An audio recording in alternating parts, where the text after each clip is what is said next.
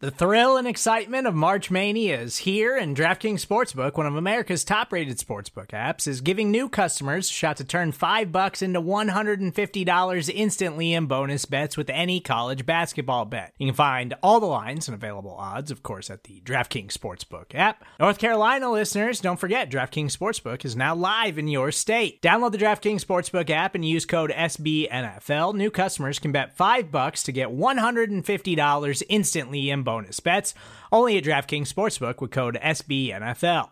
The crown is yours. Gambling problem? Call 1-800-GAMBLER, or in West Virginia, visit www.1800gambler.net. In New York, call 877-8-HOPE-NY or text HOPE-NY. In Connecticut, help is available for problem gambling. Call 888-789-7777 or visit ccpg.org.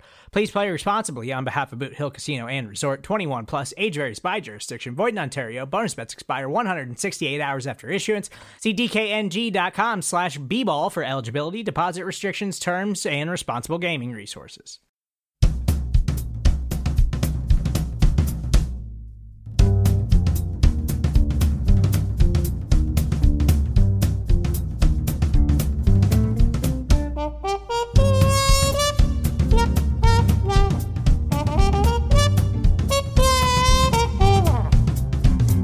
Welcome to Halas to Mack, Chicago Bears history by the decade.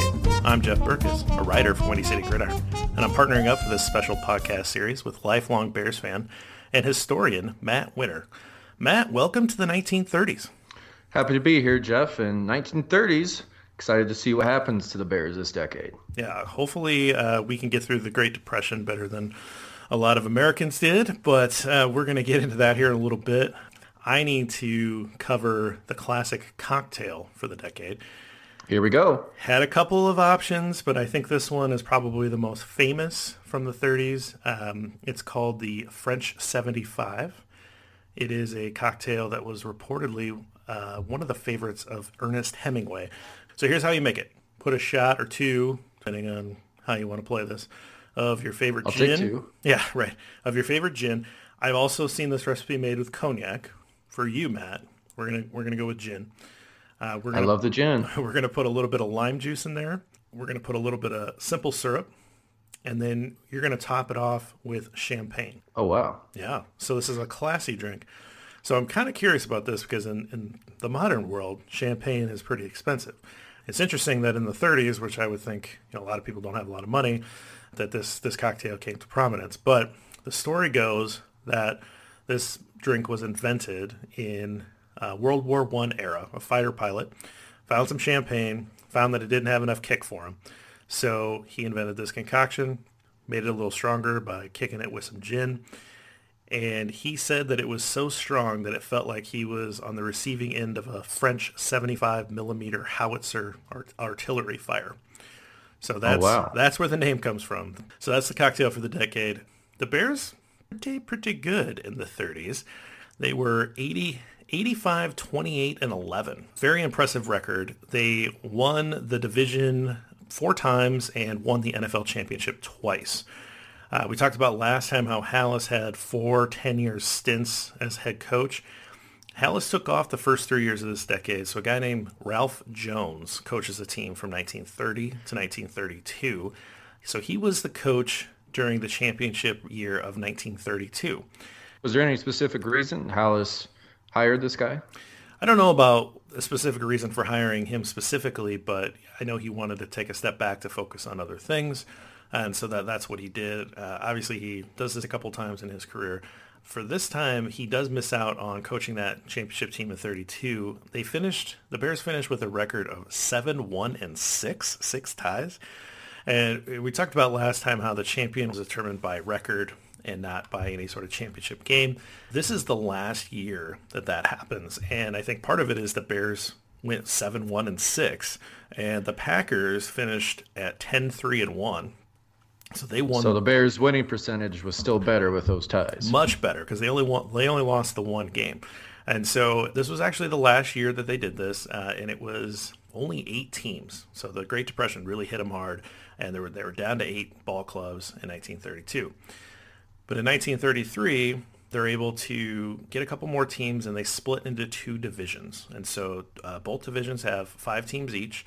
And then the winners of those two divisions will play in a championship game at the end of the season. So in 33, they lose one team, the Staten Island Stapletons. They're no longer the Stapletons. around. The Stapletons. I don't know what that means, but they're no longer around, so it doesn't matter.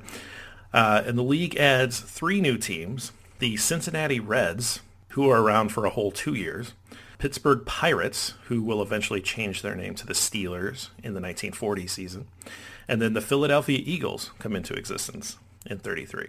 So the Reds did not become the Bengals? They did not. No, the Bengals don't happen for a while. So it's kind of funny that you see these standings and you see Brooklyn Dodgers, Cincinnati Reds, and Pittsburgh Pirates in the NFL standings.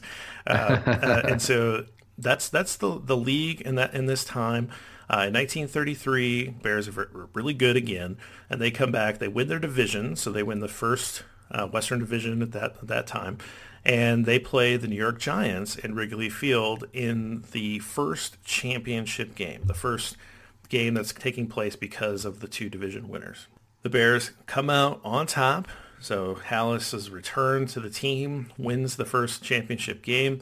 A guy by the name of Bill Carr scores 2 touchdowns from Bronko Nagurski passing the ball, and a guy that we're going to get into in a little bit, Automatic Jack Manders, kicks 3 field goals to beat the Giants 23-21. Those are the 2 championships from the decade. They had a perfect 13-0 season, but they could not complete the perfect campaign as they lost to those same Giants the next year. And they would also lose the championship game to Washington in 1937. And so by the end of the decade, the NFL looks like this. Washington, the New York Giants, the Eagles, the Pirates, who will soon be the Steelers, and the Brooklyn Dodgers are in the East. The Bears, Packers, the Lions, who are now Detroit, the Chicago Cardinals, and the Cleveland Rams are in the West. And so that's the NFL up to and through the 1930s. What about U.S. history? Well, before we get to the history, just correct me if I'm wrong. The Bears' undefeated season, 13-0, they had won a bunch of games at the end of the previous season correctly. And so I think for a while they had the longest winning streak in NFL history until the 2007 Juggernaut Patriots. Oh, interesting. Is that correct? I did not come across that, but that sounds right. Don't quote me on that stat. We might have to cut that whole thing, but I thought I read something where I think they had won the games from the previous year and then all 13 games until the championship game of that year. And then that was like, maybe 17 or 18. I don't know. Don't quote me on that. We can look into that later. But to U.S. history, Jeff, the 30s are not a pleasant time. Great Depression is in full swing. Things are bad. At one point, you have estimated 25% of the working population is unemployed. And so the Great Depression is famous for breadlines, people being evicted from their homes, just times are tough. We only have 2 presidents during this time. We have the first one, Herbert Hoover, criticized for not doing much when the Great Depression kicks off. But that leads to the election of Franklin Roosevelt, FDR. And of course, every kid who's ever sat through a history class knows about the New Deal and all the New Deal programs that we still kind of have around today, most famously the Social Security that all retirees get. And this is a tough time, Jeff, a very tough time. There's not a lot of good things going on. What people do have is they still have the radio. The radio is still big. People still flock to sporting events, believe it or not. And those are one of the few things that people can do to enjoy themselves. Along with that, also movies. Here's some big movies from the time. This is called the Golden Age of Hollywood. Okay. So we've got King Kong, the original, Gone with the Wind, and we have your personal favorite, The Wizard of Oz. 3 huge movies from that time. And I have to admit, I didn't realize those movies were all from the 30s. I would have guessed 40s or maybe, I had no idea. But those 3 big movies, all from that time. So if you're an average person, they're, again, not a lot to do. But so I thought of it this way. We'll do it a little different this time. Here are some big events from the 1930s. We have FDR's Fireside Chats, him coming on the radio and easing Americans' concerns about all the bad things that are going on. Might also be listening to a man named Bob Hope on the radio. Wow. A big star. Yeah, a big star. Think about that. Bob Hope. 30s. Amazingly popular from the 30s all the way to, I don't have an idea of when he passed, but he was part of popular culture for a long time. 1936 Summer Olympics, Jesse Owens, they're in Germany, and that's an exciting time. Amelia Earhart flies across the Atlantic Ocean. Babe Ruth hits his last home run and retires from the Yankees. There's not a lot of fashion advancements, at least not for the middle and lower classes. The upper classes, a little bit, but for your lower and middle classes, Jeff, they're probably still wearing the same clothes that they had from the 1920s, as long as they still fit. A favorite of mine, in 1938, they had the Orson Welles War of the Worlds broadcast. Right. Okay. Yeah, which I'm sure all our people know, but the fake alien invasion freaked a lot of people out. People thought it was real. So things like that are going on, and one bit of good news is they passed the 21st Amendment. They repealed prohibition. People can drink again. Thank God. They can have those 75s and all the great gin recipes you're coming up with. And so that's one good thing. And I found this interesting, and I don't claim to know much about this, but apparently in the 1930s, wearing sunglasses started to become popular, like a fashion statement. That's about it for U.S. history. Not a great time. Well, I can think of a couple things, right? So Bob Hope, I'm looking it up right now. So Bob Hope lived to be 100 years old, which good for him. He died in 2003. Wow. And I imagine that he was performing, quite late into his life. One of the things that I remember from that era is the idea of Hoovervilles. Yes. So Hoovervilles were, when Hoover was president, again, he didn't do much. He was trying to let things work out on their own, free market type stuff, and that just wasn't really working. And so you have a big segment of the population that they were begging for help, and they weren't getting any. And so they don't have homes, and so they would set up these, think of them as big camping ground tent areas where they would call Hoovervilles, and that's where all the people that were going through really tough times would live. And so there's stuff like that. It's just not a pleasant decade. And towards the end, probably the last big event of the decade is September 1st, 1939. Germany invades Poland, and that kicks off World War II, which, of course, is going to change everything on the course of not only history of the world, Jeff, but also history of the United States. Well, I imagine that we're going to spend a little bit of time on World War II in the next episode because it does impact the Bears quite a bit. But we'll save that for the actual 40s. And I think I picked up Hooverville because I actually read the book Grapes of Wrath. And yes, I think probably most of us had to that are listening to this. Well, there's that, the books that were assigned to you and then the books that you actually read that were assigned to you. And this was one that I actually went through and read the whole thing cover to cover. It came out in 1939, and it kind of described that era. So a little shout out on the podcast for John Steinbeck and his work. By the way, Travel with Charlie totally holds up. Really good book by Steinbeck. So there's my nerdy book recommendation for the 1930s. And one thing that I learned about in Bears history that I think is really fascinating, Halas runs into, as most people did in the 30s, ran into some money problems trying to keep the Bears afloat. And so George Trafton, our old friend George Trafton, somehow his mom comes into the picture. So I imagine that Halas and Trafton are still on friendly terms. He lets him know that he's having some trouble. George Trafton's mom, I guess, has some money and decides that she will loan George Halas $20,000 to keep the Bears going in 1931. And with the understanding that Halas can buy the shares back once they're solvent. And so he eventually buys it back for $40,000. So she doubles her money with this loan. Good investment. Absolutely. And at the time, Jeff, a lot of the banks have closed. That was probably one of the most important factors in the Great Depression really happening, is that banks were not insured by the government like they are today. And so people panicked, people pulled their money out, the banks basically had to shut down, and it was a huge part of why the Great Depression happened. I just think that's interesting. And I think it's really interesting that you have this former player's mom bailing you out, helping you, whatever you want to say. But I just think it's really interesting that a loan from this woman that, got to know Halas over the years, I'm sure through her son, just helps this team keep going, because otherwise it might not be here. And I find that to be really, really fascinating. So Trafton comes back and makes one more appearance on the podcast, a favorite from the 20s. God bless Trafton's mom. In the championship belt series, Trafton's walk-up music is LL Cool J's "Mama Said Knock You Out." Of course, that's very fitting. I tell that story in that series as well. So, all right, let's talk about the key players. So these are Hall of Famers or just like pivotal players that we felt needed to be talked about that really exemplify the 1930s. There are a couple people that bleed over from the 20s. Grange is still playing in the early part of the decade. But for the most part, these guys are pretty new to the team. And look, this is the 1930s. This is Bronko Nagurski's decade. And so we're going to start there. Nagurski comes in 1930.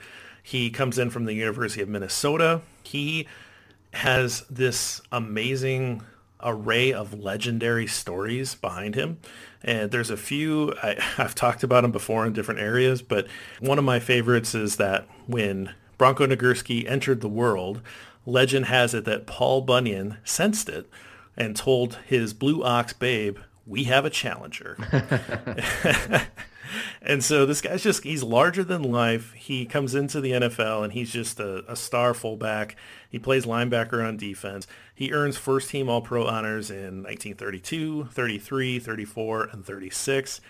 For his career, he averages a really impressive, for that era, 4.4 yards per carry. I mean, that's good in today's era, but that was really spectacular when there's 11 guys in the box. Just an incredible power fullback. There's this great story about him running into the brick wall at Wrigley Field with such force that he cracks the brick. And he comes back to the sidelines and someone says, "Hey, Bronko, how you doing?" He said, "Well, a couple of those guys hit pretty hard, but that last guy, he really packed a wallop." He had a 22-inch neck and a 19.5-inch, size 19.5 ring finger. Size 19.5 ring finger. Yeah, holy cow. I think mine's like 11, and my neck's like 17, 18, something, depending on. And you're a big guy. Yeah. And he's just so much bigger. He's just this really thick guy, and it's just super strong. And so to me, he's one of these guys that from this era, you could honestly say, I think he could play today. Jeff, there's not a lot of highlights out there for 1930 stuff, but on YouTube, the one guy I could consistently find were clips of Bronko Nagurski, and he looks like the senior in high school that is going against JV freshman kids. Like, they're bouncing off him. He looks so much, like you say, more like someone from modern times in terms of how physical he was than people from back in that era in the 30s. It was fun to watch his highlights. People just bouncing off of him. It was great.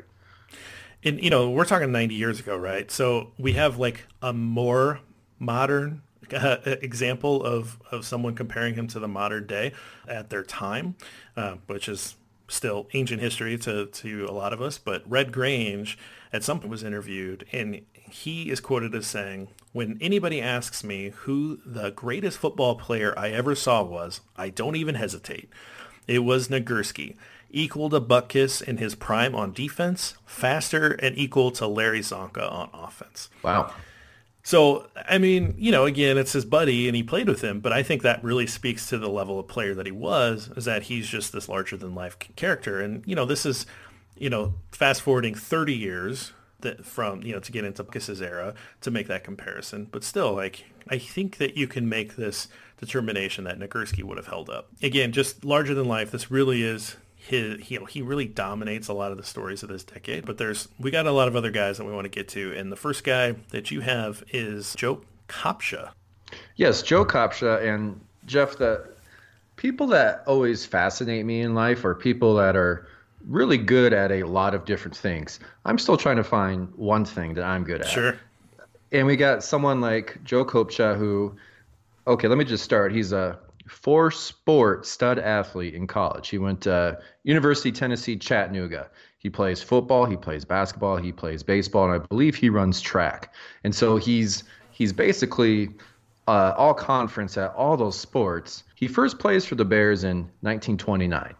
Right, so he at the very end of that decade, he leaves the Bears for like 3 seasons to enroll in med school. And so he's that smart. He's in med school and he's doing that, and then he gets that itch to come back and play for the Bears. And so he asks Halas, "Hey, I would like to rejoin the Bears." Halas is thinking, "No, this guy's been out 2-3 years. There's no way," but gives him a shot. And not only is he good enough to come back, Jeff, he's a 3-time All-Pro 3 years in a row during those great Bear seasons in the early to mid 30s. And so he's a fantastic player. He's obviously smart enough to be a doctor. In 1936, he wants to go to this different prestigious med school in Detroit. And so he asks Halas for a trade.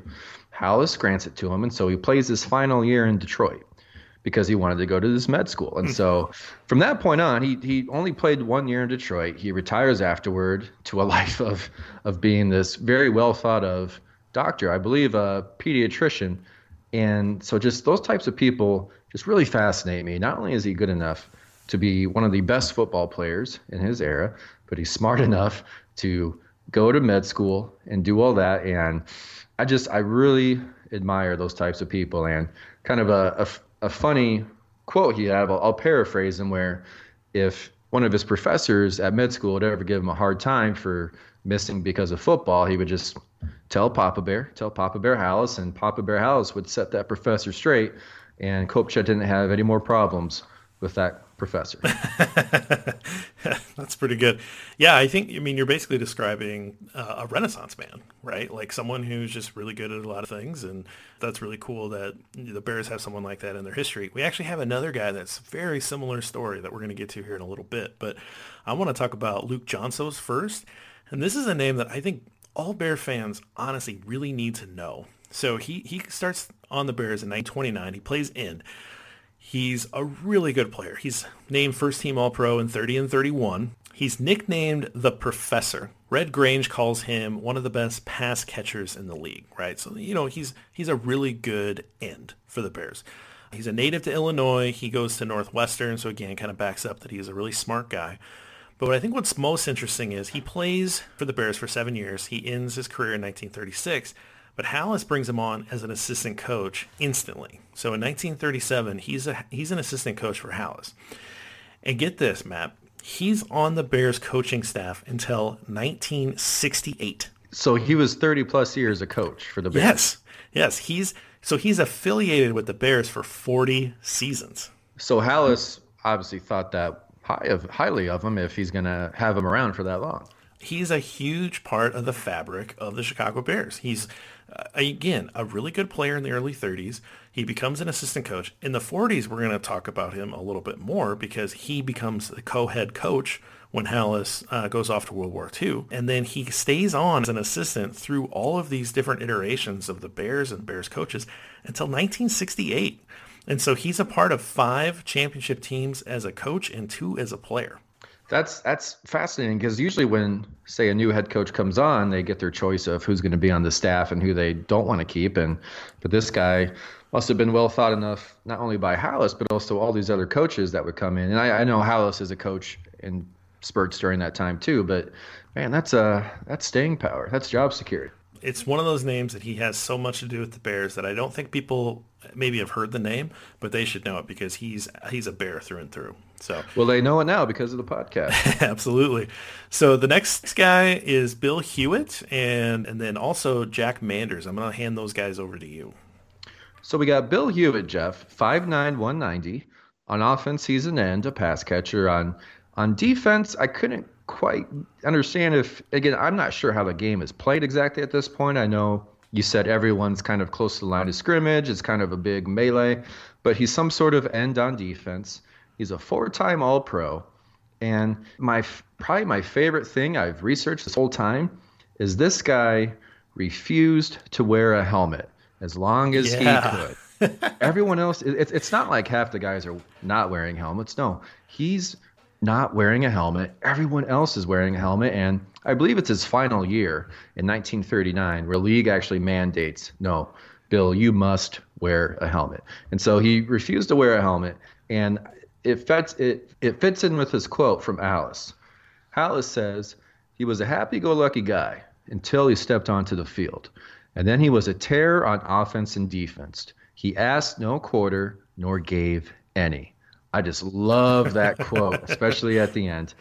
The last really interesting thing about him is his nickname was the offside kid because on defense, he could supposedly get off the ball so quick that everyone thought he was always offsides. And he was just like, hey, I'm really quick. And that's how the name stuck, the offside kid, which, again, Jeff, the nicknames for this time are so amazing. There's nothing half that cool today for any player, a nickname. So Bill Hewitt, one of the greatest Bears of that 1930s decade. So you've already covered a really smart guy, and kind of sounds like I don't want to say he wasn't smart, but, not wearing a helmet's kind of a crazy thing.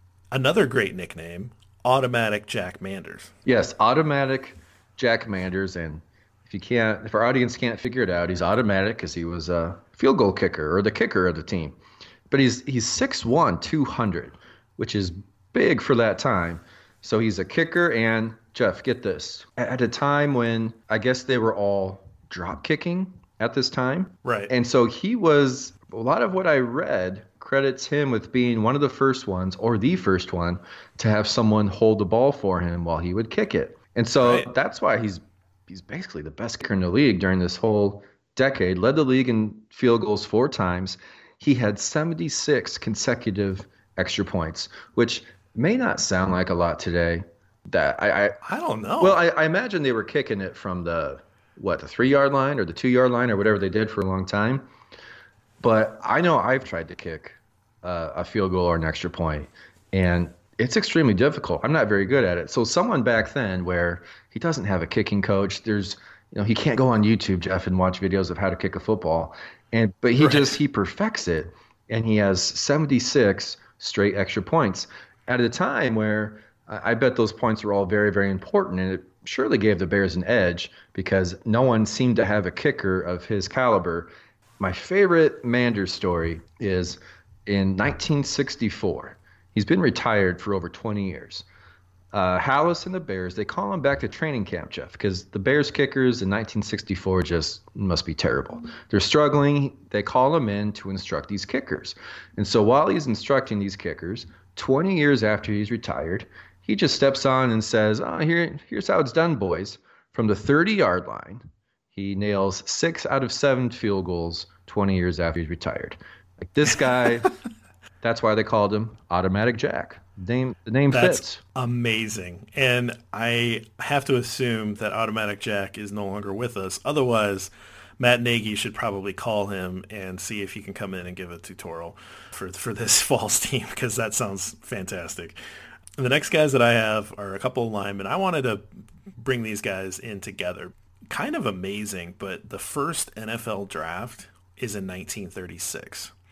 The first draft pick for George Halas in the first round of the 1936 draft. So the first ever draft, his first ever pick, Joe Stidahar, Hall of Fame tackle. The draft is 9 rounds. His 9th round pick, Halas's 9th round pick, Danny Fortman, guard, Hall of Famer. Wow. So Halas kills it in the 36 draft. So these guys come in and they're instrumental in the early 40s championships, but they're playing in the back half of the 30s, so we want to talk about them here. Both named to the 1930s All-Decade team by the Pro Football Hall of Fame. Both guys are Hall of Famers. Fortman was a first-team All-Pro 7 straight seasons, which is like disgustingly good. So 1937. Not bad for an 8th round draft pick. Yeah, crazy. So 1937 to 1943, he is a first-team All-Pro every year. Then he goes off and fights in World War II. Okay, we'll get back to him in a second. Stidahar, he's a first-team All-Pro 4 times in a row from 37 to 40. So both incredibly good players. And in 1939, just to kind of hammer this point home, Fortman is the second leading vote getter in All-Pro voting. Stidahar was 3rd. Wow. So these guys were like really well thought of. Stuyvesant was really big. He was called a monster. He's 6'4". Fortman was just 6 foot even, but even at that shorter height, he was still considered the best lineman in the NFL at the time. And after the 1940 season, Halas called him the heart and soul of the running game. So pretty incredible compliment there. I think both of these guys are really fascinating guys, but Fortman is kind of a personal favorite. The story that I really like out of Fortman is that Halas wanted him to play for the Bears, and Fortman wanted to become a doctor. And so Halas brokers a deal with the University of Chicago's medical school to allow Fortman to practice with the Bears and play the Bears games on the weekends, and basically charts out his class, the classes that he needs to take to become a doctor and play professional football. And so, Halas, again, just kind of this master negotiator with everybody in life, is able to get the guy that he wants that's integral to these teams, that has so much success, and allows Fortman to become the doctor that he wants to be. So here's the story with Fortman, is that when World War II rolls around in the 40s, we'll just cover this now, he joins and he is in the Navy Medical Corps, and he's in the Pacific Theater. So he serves in World War II. He survives. He comes back, and he gets his license to practice medicine in California, and he becomes the Los Angeles Rams team doctor in 1947 and serves. Oh, wow. Yeah, he serves in that capacity until 1963.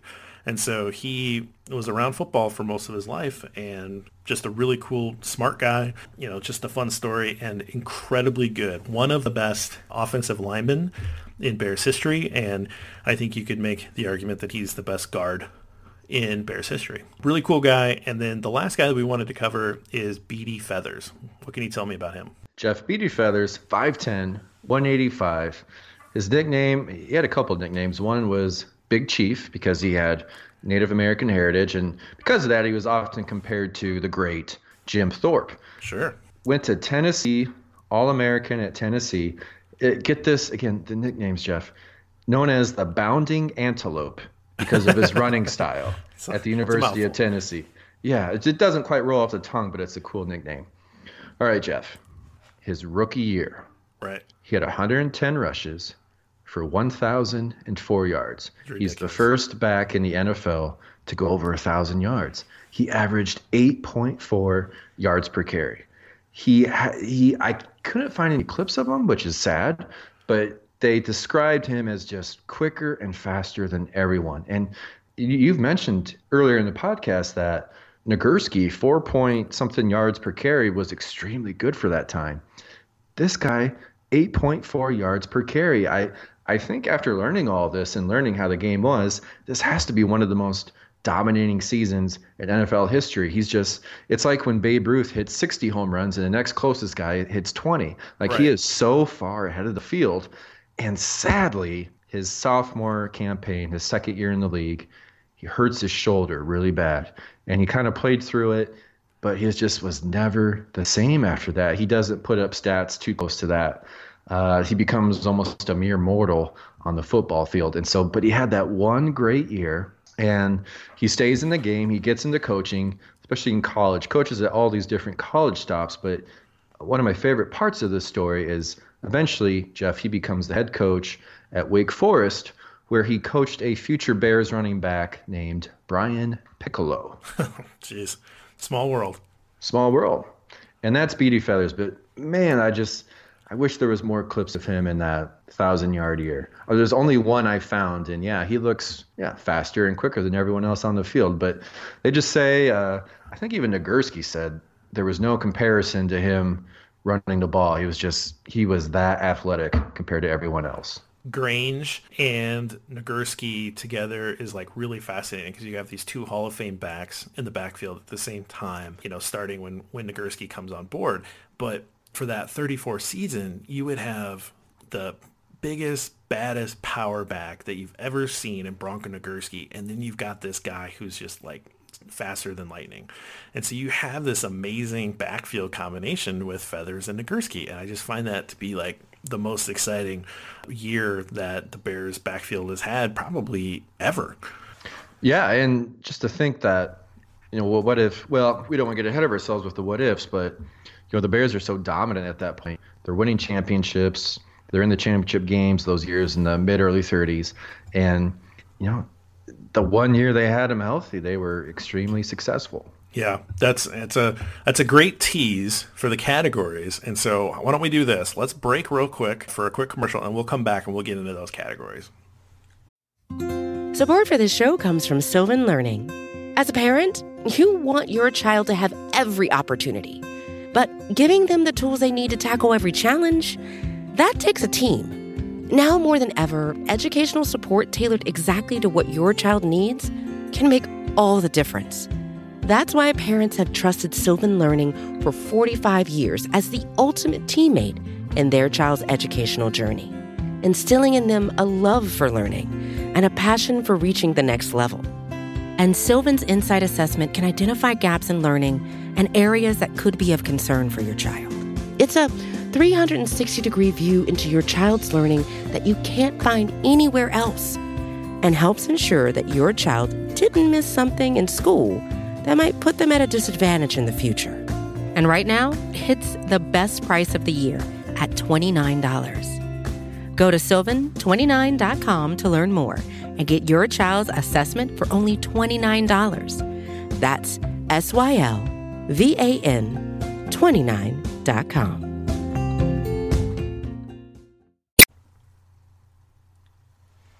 All right, Matt, we're back. So we're going to go through the categories, and let's just start it off with your favorite stat of the decade. We already mentioned it, but it's got to be Automatic Jack and his 76 consecutive point-after attempts. Just unheard of at the time. I love me some Automatic Jack. I like it. For me, I honestly went with Beady Feathers, the first back, going over 1,000 yards. And it's just because the Bears have such an amazing running back history. We've already covered Red Grange. We've been talking about Bronko Nagurski. Here's another back. We're gonna get to Gale Sayers and Walter Payton and Matt Forte. We're gonna get to a lot of really great backs. But here's one that Bears fans should know because he's the first back to go over 1,000 yards, and he did it in 11 games. 11 games. This isn't like a 16-game season where 20 backs go over 1,000 yards in the 2000s or in the 90s or whatever. This is 11 games. Over 8 yards a carry. Unheard of, Jeff. It's unreal. It's crazy. So that's my favorite. But Automatic Jack, that's a great one too. I love that he basically is the guy that invents modern place kicking too. It's very cool. Next category, best player. I don't think there's much debate, but go ahead and tell me who you had for best player. Well, I assume we're going to have the same guy, and it's going to be Bronko Nagurski. And all the stuff I read and all the with the 100-year anniversary of the Bears, Nagurski's top 5 in about every list. In a lot of the lists, he's top 3. Usually you got Peyton and then some combination of, Singletary, Butkus, whomever. But Nagurski's always right there. And so just a dominating player in his era. And he's the best player of the decade. Yeah. I don't think there's much debate here. This is an easy one. I don't think they'll always be easy, but I think this was an easy one.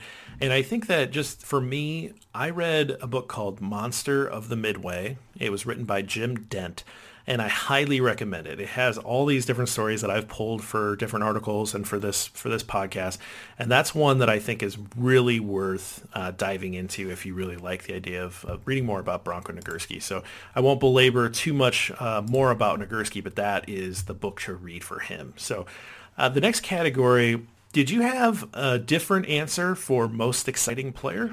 Well, I had Beady Feathers because I just think it must have been breathtaking to watch him run for those 1,000 yards during his first year. So that would be my answer for most exciting player. Yeah, I mean, there's so many good players, but a lot of them are on the line. Again, I like line play more than most people, but it's hard to call it exciting unless it's like watching Quentin Nelson or something like that. And so I think that people were probably paying a lot of money to come see Danny Fortman play guard. And so it's got to be a guy like Feathers in that 34 season. So I'm going to agree with you there. Now, I think this one's really hard. And here's how I'm going to say it. So who was your favorite player? And again, we didn't watch these guys, and it's, you don't have film for the most part. But who's the guy you think you would cheer for? And if your answer is Nagurski, let me know that. But if your answer is Nagurski, you have to give me a second pick. Well, my answer is not Nagurski. My answer is Bill Hewitt. I just think, and I know we live in a different time now where someone not wearing a helmet would not be celebrated, no, right. given all we know about head trauma. Right. But I would have to imagine if I was in the 1930s and here's this guy that is so tough during this really tough time in America, and he's refusing to wear this helmet, I just think that would be my favorite player. Like, that would be my favorite guy. He's so tough, Jeff. He refuses to wear a helmet. I'm going through tough times in the 1930s. I can identify with him. That's funny.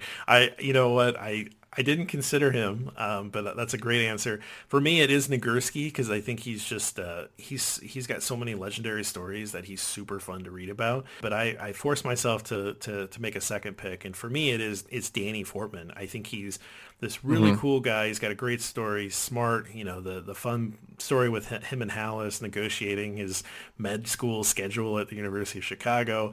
He's undersized, but he's like absolutely dominant. 7 straight first team All Pros. It's honestly crazy. I don't care that it's the 30s and 40s that he does that in. That's a really crazy record that he puts together. So absolutely super amazing guy, and I love that he's part of Bears history. So. Did you have a best season by a Bears player? I'm starting to sound like a broken record, but B.D. Feathers, his 1,000-yard year. Nothing is really comparable to it in terms of stats from that decade. I think it's just unheard of at that time. Yeah, I have the same answer, but I'm curious if you dug into any or found any particular games where maybe he has the best game of anybody, or if you found a different game to highlight. Not a particular game, but I think his longest run of the year was 80-plus yards. So it might have been that game, but I did not get into too much detail with individual games for him. Well, I dove in a little bit to try to find what I would consider the best game by a Bear from the decade. And what I came up with, and I was actually finding this answer through different means, 1933 championship game, the first NFL championship game, the one against the Giants, Nagurski throws 2 touchdown passes. And I just think okay, it's a weird game, everything's different. It's, Nagurski's obviously not the quarterback. He is a giant fullback. So what's he doing throwing the ball? And my thinking is, he has 63 yards rushing. So it's a good game. It was on 13 carries. Why does he have 2 touchdown passes? And I think it's just that he is such the focal point of the Bears offense that everybody's just flocking to him. And so he's able to complete a couple of passes that break for points. This is a close game. They win 23-21, and the touchdown he throws a touchdown in the fourth quarter to go ahead of the Giants. They were in the lead at that point. And so Nagurski's touchdown passes are incredibly important. Yeah. I think it's the best game by anybody in the decade. Well, to kind of build out that, Jeff, I read about that too. And what I think happens is, at least how I picture it, it's they hand it off to Nagurski, and almost like, who have you seen this with? It comes to mind like a Tim Tebow who sprints towards the line, jumps up, throws it, and he actually throws it to Bill Hewitt, and then Bill Hewitt laterals it to another teammate. And that's how they score the go-ahead touchdown in that championship game. And so had to be just a super exciting play. But yeah, you're right. It's tough to visualize exactly how all this stuff happened without the footage. Well, absolutely. But I think you have to assume he is such the focal point that everybody's biting to try to make sure that they stop him. Mm-hmm. And that's why why he's so effective, because he's got a lot of passing touchdowns in his history, which is kind of crazy. There's one game that I found where he actually throws a touchdown to Red Green, and I think it's got to be the only touchdown in history where a Hall of Fame running back throws to a Hall of Fame running back.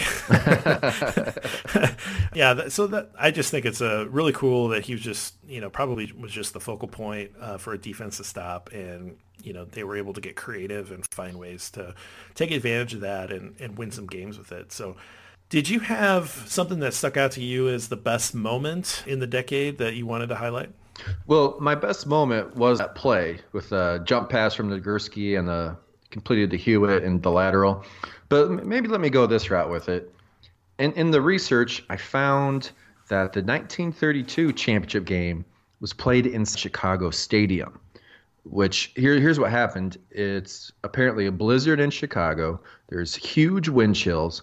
And so they decided to play this championship game inside. And that's challenging enough. But they played it inside the stadium. The field was only 80 yards long. So they had to make kind of all these special accommodations. And apparently the field was covered with manure because the circus had been in town the week before. And so, it lets us know, it reminds us that the NFL wasn't quite the NFL yet because they're playing in this stadium that is not meant for football, and there's horse poop all over the field. But the Bears win that game 9-0. And so I kind of thought that was just a neat moment where I'm not sure we can picture anything like that today. There's no comparison, I believe, to that today. No, I mean, obviously the NFL is going to do everything they can to play on the best surfaces, in the modern game. So to think that they would follow up a circus, which there's that old story about Halas meeting a president, and I can't remember exactly which one it is. And he's introduced to the president as, this is George Halas of the Chicago Bears. And the president replies, "Oh, I love Animal Acts." He has no idea that he's talking about a football team. I hope that president was not reelected. Well, he certainly wasn't a football fan. All right, this is the GM part of the show. Best roster move could be draft pick, since the draft starts in 36. We can start talking about draft picks, or a signing or a trade, something that stuck out to you as being like really a great move for the Bears.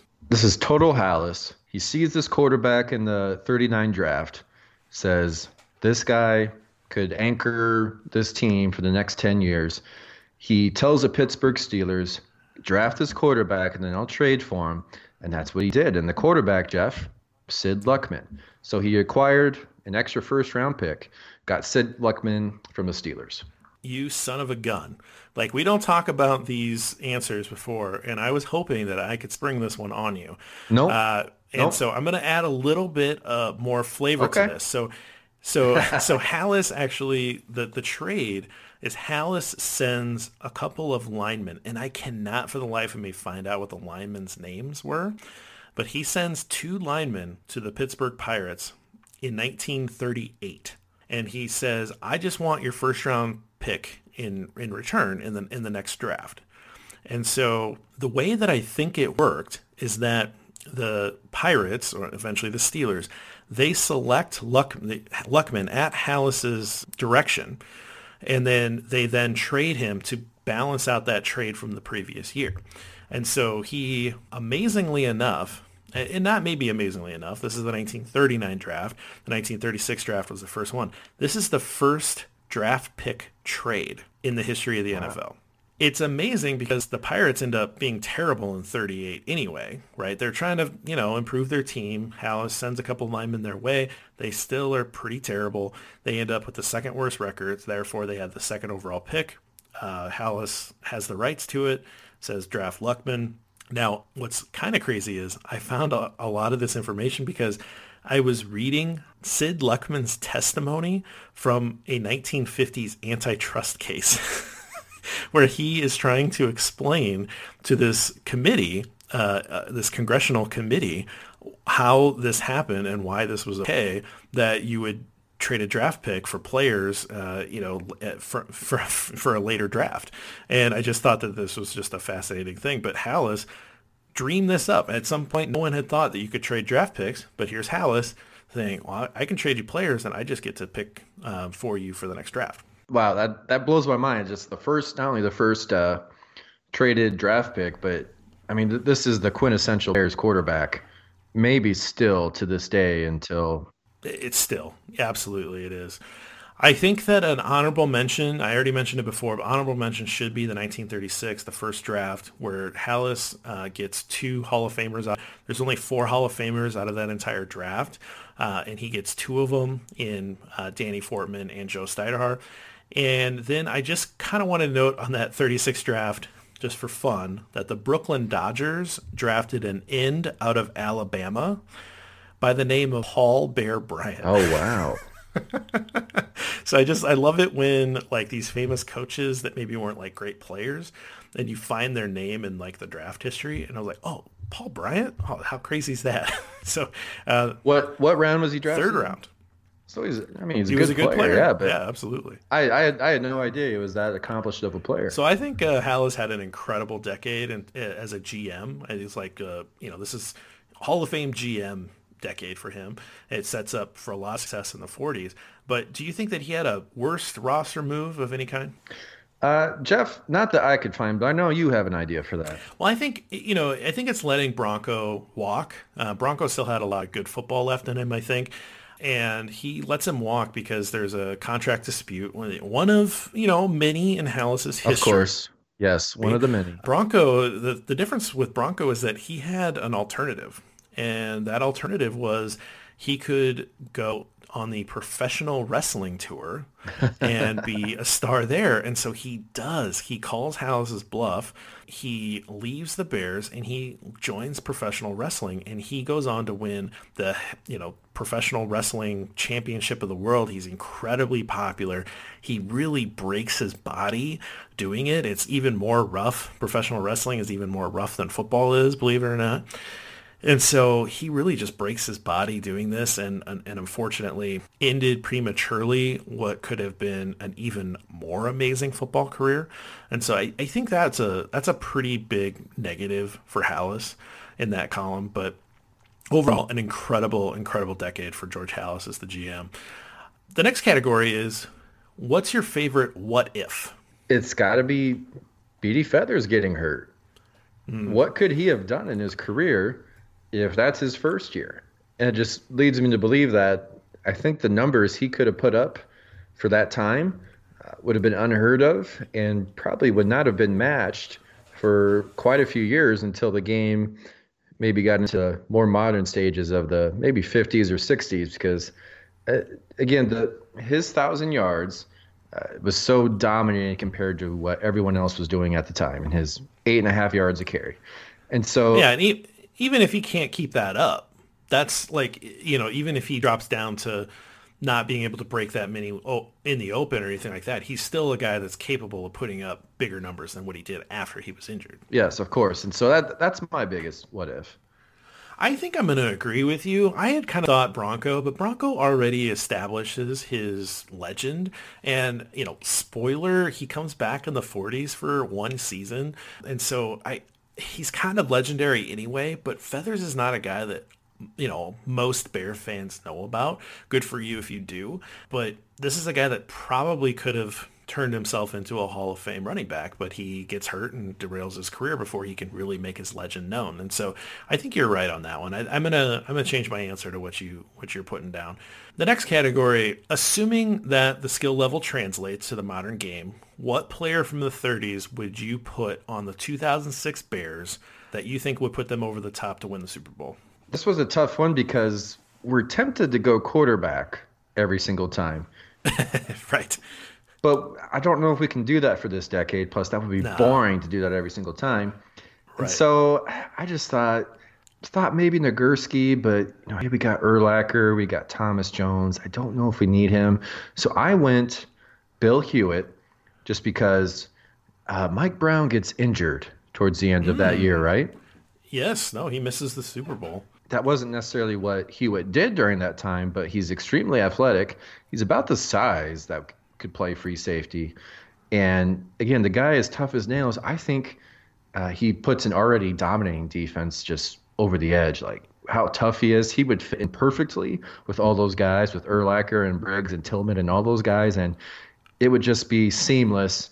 And maybe we can stop Peyton, or maybe there's not that blown coverage, Jeff, in 2006. I think it was Daniel Manning. Get Manning out of there. Put Hewitt in there. That doesn't happen. And maybe we have a chance to win that game. Fascinating. That's interesting. I'm glad that you got Hewitt because you really went deep into his history. I answered Bronko, and my answer for Bronko, I like Jason McKee. He's a good player. But I think if you added a superstar big power back that could not only block for TJ, but could carry the ball on his own, and apparently could run some fullback passes from time to time. I think that he would potentially add like an even bigger element to keeping the ball on the ground. And you get to that Super Bowl game, and I mean, Thomas Jones was absolutely tearing it up in the Super Bowl, and for some reason they went away from him. If you had a better second option for handing the ball off in that Super Bowl than Cedric Benson, like Bronco could be, I could see that as being reason to stick with the running game longer, and maybe you just take the ball out of the air and Peyton doesn't have the ball and the Bears just hold on to that lead that Devin Hester gives them. So I went Bronco, but I love your idea of adding to that secondary because they really did miss Mike Brown. So the good answer from you on that. The next category is, what player from this decade would you most want on the Bears 2020 roster? Well, we already kind of alluded to it, but I'm going automatic Jack Manders. That's great. Okay. Because I don't have to worry about the kicking game anymore. The kicking game, the last 2 years, it's just I can't take it, Jeff. Give me automatic Jack. Every extra point is in. He's a good field goal kicker. I mean, could you imagine his skill level if he had the modern day training and technique and could actually, be almost coached to do this? For how much he figured out on his own, he could be one of the best kickers in today's game. So I'll take automatic Jack. I love it. I honestly think your answer might be better than mine, but I can't not take Danny Fortman here. Mm-hmm. And there's still a hole at right guard. He's known as the heart and soul of the run game. So to me, that says like in the modern game, he'd be the best right guard, right? Because he can run to the right side. And so imagine plugging him in. He's still got Whitehair. He's still got Daniels. Plug him in next to Massey and just like run David Montgomery off that right side and just see what happens. I like it a lot. Man, yeah, that excites me quite a bit. And, another smart guy, another leader, on the offensive line. I love it. So that was my guy. But man, automatic Jack, that is a very tempting answer too. Even though I have hope for Eddie Pinheiro, but that's a really good answer. All right, next categories. So we're going to flip that around. Who from the modern Bears do you think would have the most impact on this decade? So who are you taking backwards? Brian Urlacher, Peanut Tillman, or Devin Hester? I'm going to go Peanut Tillman. Okay. Just because I think in the 30s, ball skill is becoming more important. They're throwing it a little more. Guys are still playing both ways, and so we need a guy that can play both ways. Tillman obviously is going to be great on defense. Think of how many fumbles he would force. Oh, my God. 100. And you can put him on offense. You could have him run it. Not that he never had blazing fast speed, but I guarantee you can split him out wide, throw him the ball every now and then. He would fit in perfectly in that era. I actually said Peanut as well. And part of my reason was a guy that comes into the league at the end of the decade, Sammy Baugh. And Sammy Baugh, as much as Sid Luckman changes the game, Sammy Baugh got there a couple years earlier, and Baugh really changes the game. He really does. He's really the first quarterback that throws a lot, and so he would be a great antidote to Baugh. And I really like the idea of how many turnovers he could create. And then, when Peanut got the ball in his hand, when he was on the run, he had a nose for the end zone. And so I do think that he could be a really competent player on offense. So he was my choice as well. So that's interesting that we agreed on that one. All right, the final question, my favorite question. Who won the decade? Who won the 1930s as a Chicago Bear? It's got to be Bronko Nagurski. He's one of the top all-time Bears players. He's a great two-way player. He's got a great name. And I love these names, but I mean, he won the decade. He is the guy for a lot of years on some very, very good Bears teams that win championships. And so it's got to be Bronko. So his given name is Bronislaw. Is what? Bronislaw Nagurski. Well, I'm glad he went with Bronco. So Bronco's the nickname. So again, it reinforces your comment about the amazing nicknames from this era, because it's hard to picture him as anything other than Bronco.